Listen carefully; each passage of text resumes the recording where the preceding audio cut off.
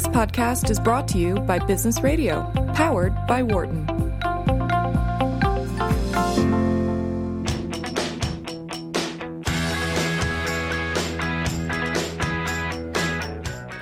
Welcome back to Launchpad on Business Radio, powered by the Wharton School, Sirius XM, Channel 111. I'm your host this week, Carl Ulrich. I'm Vice Dean of Entrepreneurship and Innovation at Wharton, where I teach entrepreneurship innovation as well as product design. I'm very happy to welcome to the show my next guest, Ashley Domkowski, who's co-founder and CEO of Before Brands. Ashley, welcome to Launchpad. Well, thank you so much for having me. Ashley, let me actually first point our listeners to your URL. And I always love dictionary words with no weird punctuation or top-level domain. So it's just beforebrands.com. The word before, right. The word brands.com. Nice and simple. That's the way I like it. So congratulations. Yeah. Thank you. All right. Ashley, give us the elevator pitch for Before Brands. Yeah, absolutely. So Before Brands is the company, but I think the focus really is on Spoonful One, which also is spelled appropriately. The URL for that is spoonful1.com, with the one is O-N-E. And Spoonful One is a consumer platform that we recently made commercially available to prevent food allergies from developing. So it is based on intellectual property that we licensed from Stanford University to really find a way to have a consumer product that embraces the idea that if you can introduce and then include foods that may commonly become allergenic before they become actual allergens to that immune system, we can keep the body from, starting to think that those foods are actually something that they should mount an attack to. So it's kind of, I think of it as a consumer-focused company, but grounded in the kind of, great biotech that comes out of not just academia, but, out of the Bay Area. Yeah. So there's a whole bunch of stuff I want to follow up on here, but let's stick with the product for a minute. So I can almost think of this as a vaccine for allergens in the sense that you're introducing a small quantity and generating some kind of response to it that allows the body to further resist. Is that a fair analogy? Yeah, I think it's a great analogy. I think for regulatory purposes, the title vaccine is one that requires a particular regulatory path. So we're not in that regulatory category. Mm-hmm. This is just a lawyer, if you will, in me. Yep. But from a mechanism perspective, the idea that our immune systems are these sensing, learning, kind of sentinel and soldier, organs in our bodies, if you will. And they need an education. A component of an education is really the environmental exposures that system receives, not just at a point in time, but over, at early points in time and over extended periods of time. And in fact, that really is one of the things that, that we want to think about when we develop this product. Yeah. So we're going to go into the product in a little more detail, but I got to pause now and ask a question I've always wanted to ask, which is, what's going on with allergies? Why is it?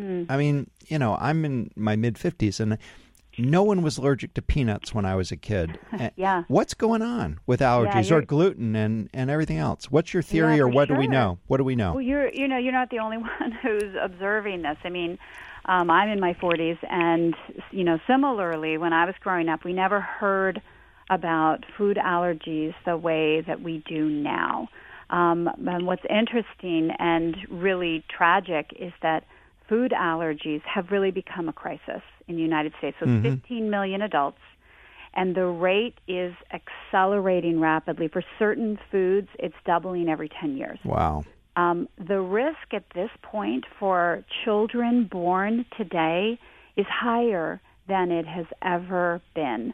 So 1 in 10 children will develop a food allergy who are born today. And I want to make a specific clarifying point on that, which is to say, when a condition accelerates that rapidly over the course of, let's say, a generation, it can't happen based on genetics alone. It has to be something environmental. And all the different things that play in, all those environmental stressors that are playing into the acceleration of risk and the acquisition of more and more people of this, really debilitating disease. Because when I give those statistics, I should emphasize, these are not food preferences or picky eating. This is a true, autoreactive immune disease that we're talking about. And so there are a constellation of factors that people think are playing into this. It's kind of, in a nutshell, it's sort of the perils of modern living. Mm-hmm. Now, what is so interesting about this? The United States is not the only country that has seen this massive acceleration in food allergies. And there was a researcher in the UK who observed that against this backdrop of substantially increased risk, one of the things that could decrease that risk was the early and then consistent feeding of a particular allergen. In his case, it was peanut in the diet. He started infants around 4 months of age in the first year of life, starting as early as 4 months of age, and fed it for 5 years. And he saw an 80% reduction in the development of a food allergy to that particular food, peanut. So what it says, coming back to your question, is that we're dealing with a new risk paradigm where everyone, in particular this new generation, is at advanced accelerated risk, but this simple dietary modification has been demonstrated, the early kind of training with that actual food, early and consistent training, could so substantially reduce the risk, was really a big breakthrough in the field. Wow. So if I understand correctly, then as infants, right out of the womb, we are not typically allergic. This is something that develops over time. Well, absolutes are always tough to talk about, right? But I would say that, the immune system is a developing, it's something that develops over time. So I have cat allergies, and I was not born with a cat allergy. I did develop cat allergies over time. And the immune system similarly, works that way, where it can be, sensitized and become sensitive and then progress. Yeah. And also become, desensitized as well. And that's, there are there's a constellation of factors that play into that for different people. But again, coming back, I think one thing that often surprises people is that, it isn't a purely genetic condition. It's not like a Mendelian genetic condition like cystic fibrosis you think of as, it's carried in a parents, and those, genes can be passed on, through the generations. In contrast, people are often surprised when I say that if you take 100 people with a food allergy, almost 70 of them had neither parent with a food allergy. Wow. So that means, when you talk with families, it is it's the norm that they'll say, I didn't see this coming. I didn't have food allergies. My partner didn't have food allergies. Yeah. And this is something that now, our child is struggling with, and we're trying to figure out how to manage it and really understand what happened. And coming back to Spoonful One and the premise of the company, this idea of before is better than after, which is why we called the company Before Brands, would be that if there were a way that we could get ahead of it and reduce that risk with a consumer product accessible at a population level but still grounded in this intellectual property insights coming out of this premier, academic institution, what kind of an impact could we have on this new generation? If you're just joining us, you're listening to Launchpad on Business Radio, powered by the Wharton School, Sirius XM, Channel 111. I'm your host, Carl Ulrich. I'm Vice Dean of Entrepreneurship and Innovation at Wharton, and I'm speaking with Ashley Domkowski, who's the co-founder and CEO of Before Brands, and their main product is Spoonful One. Okay, Ashley, back to the product, Spoonful One. So what does the product look like? What's in it? And how often and how and when do I take it? Yeah, so we developed it really to fit in the lives of children starting as early as around 4 months of age when you start feeding solid foods, but then really as a companion to their diet as they grow. The product currently, the first version, is formulated. It's a stick pack, and so you can just mix it in to any soft food. So it's like a Crystal Light to, a little, like a drink mix or something like that. Yeah. Exactly. We call it a Spoonful One because it's really just one spoonful of everything you need. And so it contains vitamin D. So the American Academy of Pediatrics recommended daily dose of vitamin D. And then it contains these very carefully selected portions, little bits of food proteins from the foods that end up being responsible for 90% of food allergies. So it was really constructed to be both comprehensive in that way and just a meaningful enough exposure that, the immune system kind of sees it, but also a low enough amount that it could be introduced really safely over, into the diet and as broad a population as possible. Now, it's not meant for someone who has a fully developed food allergy. We want to be super clear about that.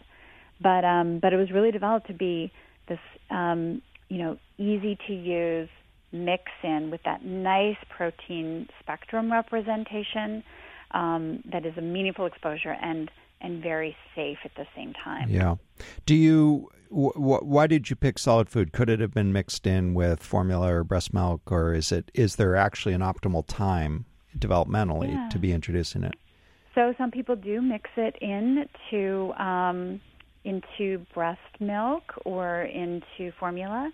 I think since you're really starting that around the solid food introduction time, it works really well in something like, whether it's rice cereal or oatmeal or a fruit vegetable puree or, as we have families who have been using it now for, a long time, and they, as their children grow to keep it in, they do even more creative things like, we have one mom who will take it and mix it into pancake batter and then bake a pancake and, give that to her child or into a muffin or, a smoothie. We've even had people mix it into things like a taco or meat or something. Just a way to get all this exposure because, one of the key things, whether it's reading every day to your child or, any kind of good, healthy habit is it takes, you got to do it and you kind of got to do it over time. Yep. So finding really good creative ways to keep with it is something that this product format really is amenable to. Yeah. How long do I need to be exposed and at what frequency and what does it cost me? Yeah. So it's kind of like exercise. I can't exercising for a month is great. Exercising for a longer time is better. And, scientists are still trying to understand if there's a minimal amount of time that you could, let's say, eat peanut to reduce your risk of developing a peanut allergy. The big definitive study that I referenced that researcher had done that reduced the risk by 80%. They fed peanut protein over 5 years from, infancy through kindergarten.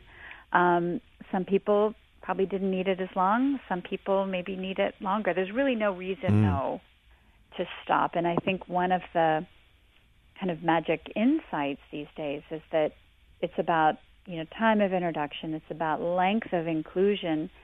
And then the other one is it's really about diversity. So there may be just benefits to getting more diversity into our diets, both for that diversification of the kind of education of your immune system, but also because there may be this sort of multiplicity of benefit where there's some kind of crosstalk between these different exposures, and that's even more beneficial. Yeah.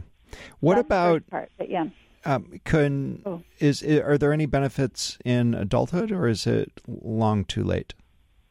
So that is a very good question. So some new data has come out recently that has shown that of adults with a food allergy, half have developed it over the age of 18. So that speaks to the question you asked early on, which is kind of what's happening with the environment. And again, we don't know everything. I could give you a list of a dozen things that are contributing, but things are disrupting our immune systems even into adulthood and causing those immune systems to become more autoreactive. Yeah. So that same peanut study I described, that was done in infants. That wasn't done in, 40-year-olds. But, I can tell you I take Spoonful One every day. My middle school aged kids take Spoonful One every day as well, so that it's just a simple thing we can do to give our immune systems that little extra, understanding that these are just foods. Yeah. So, Ashley, I bet you get it for free. What do I have to pay for it? What does this cost? Yeah. So it's between $2.50 and $3 a day. Okay. And right now we have made it available through our website, spoonful1.com, in month packs that you can have shipped right to your house. Okay. All right. So I looked at your LinkedIn, took a look at your bio, and your background is totally obvious. You have a PhD in math. So how did you get into this? Yeah. And where did this? Yeah. So you mentioned Stanford, but from PhD to math to co-founder and CEO of Spoonful One. Tell me how you got there. Well, so I've spent the past 20 years really in venture and entrepreneurship. My start in math was really as a data scientist and someone who really understood that math was kind of the language of science. Immediately after my PhD at Rice, I went into the healthcare field and really used that math and that understanding of data and, as a kind of quant to start thinking about how do we use data to drive decision-making and drive science.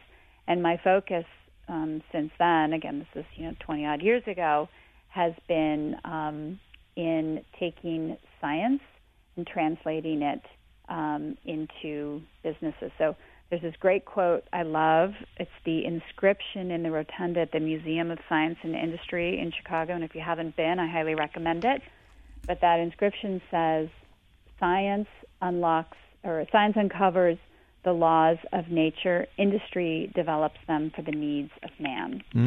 And I feel my career has really been focused on being that second half of that equation. Scientists at, let's say, Stanford or other academic institutions are doing basic research to unlock some mystery of the scientific world. And I really want to think about how to take that and turn it into something that can help people. And so in my career, I've done a bunch of that. I started by investing in companies and then saw what it took to make those successful. And so then I transitioned into co-founding companies, and really developing those. And they were very focused on healthcare, so in cancer, neurodegenerative disease, or rare genetic disorders, things like that. And those companies turned out really well. So they've all had exits in the, billion, multi-billion-dollar kind of, valuation level. But I had this epiphany along the way, which was, as much as I called myself a healthcare entrepreneur, I was really a sick care entrepreneur. And what I found in the scientific insights that my co-founder developed that are the underpinnings of Spoonful One is that, it's an opportunity to really be a health care protector. And, I have to say that that's a lesson and an insight that I'm really excited to be developing in this company. Mm-hmm. So we just have a couple minutes left, but I want to ask a little bit about financing. You have raised, if Crunchbase is to be believed, almost $50 million. That's a huge amount of money, and especially for, a powder in an envelope. So why do you need so much money, and how are you using it? Well, so a couple of things. So we have raised almost $50 million from a really sophisticated set of investors, and I think and they're amazing. They're believers in the vision, and they're also, they have an oar in the water next to us. Mm-hmm. They really want to see this succeed. We're led by a firm called Gurnett Point Capital, and we have an amazing set of former pharmaceutical CEOs involved with us, from Ernesto Bertorelli, who was the CEO of Serono, Chris Viehbacher, who was the CEO of Sanofi, very experienced in vaccines, by the way, given the Sanofi business, and a set of other amazing investors as well, who come out of fields that can be really additive. Ann Wojcicki from 23andMe, Jeff Weiner from LinkedIn, who helps us think about different challenges around growth. But coming back to the size of the opportunity, what we have developed is something that we really believe can reduce the risk that a generation develops a food allergy. And that's a very big idea in the kind of performance nutrition category, with intellectual property and differentiation versus, anything else that really has come out there. It's also hard. It's hard to make and make responsibly and well, and we have spared nothing in doing that. We've really invested in making this the best product that we can make it, and in fact, over-engineering it based on what even the minimums that we need to hit. And we know that we have a real challenge ahead of us too, because the prevention model is one that people sometimes resist. So we need to think really hard about how do we go out and talk. I know you're so much into product innovation, right? How do you take a great product, but then translate that, bridge into, who are the consumers, and how do we communicate the value proposition of this amazing product so that they really understand the value in their lives? Yeah. Well, Ashley, we're out of time. This is such a fascinating story, and I'm very much looking forward to trying the product and to following your success. Thanks so much for joining us. Thank you so much. All right. It's beforebrands.com, and the product is Spoonful One. That just about does it for today's show. If you want to send us a note, we're at businessradio@SiriusXM.com. To follow me, go to my website, KTUlrich.com, or follow me on Twitter, KTUlrich. I'd like to thank today's guests, Ken Nguyen, founder of Republic, Eyal Gura, founder and chairman of Zebra Medical, Jack Coco, CEO and founder of AlphaSense, and once again, Ashley Dombrowski, co-founder and CEO of Before Brands. I'm Carl Ulrich, Vice Dean of Entrepreneurship and Innovation at Wharton, and you've been listening to Launchpad on Business Radio, powered by the Wharton School, SiriusXM 111. For more insight from Business Radio, please visit businessradio.wharton.upenn.edu.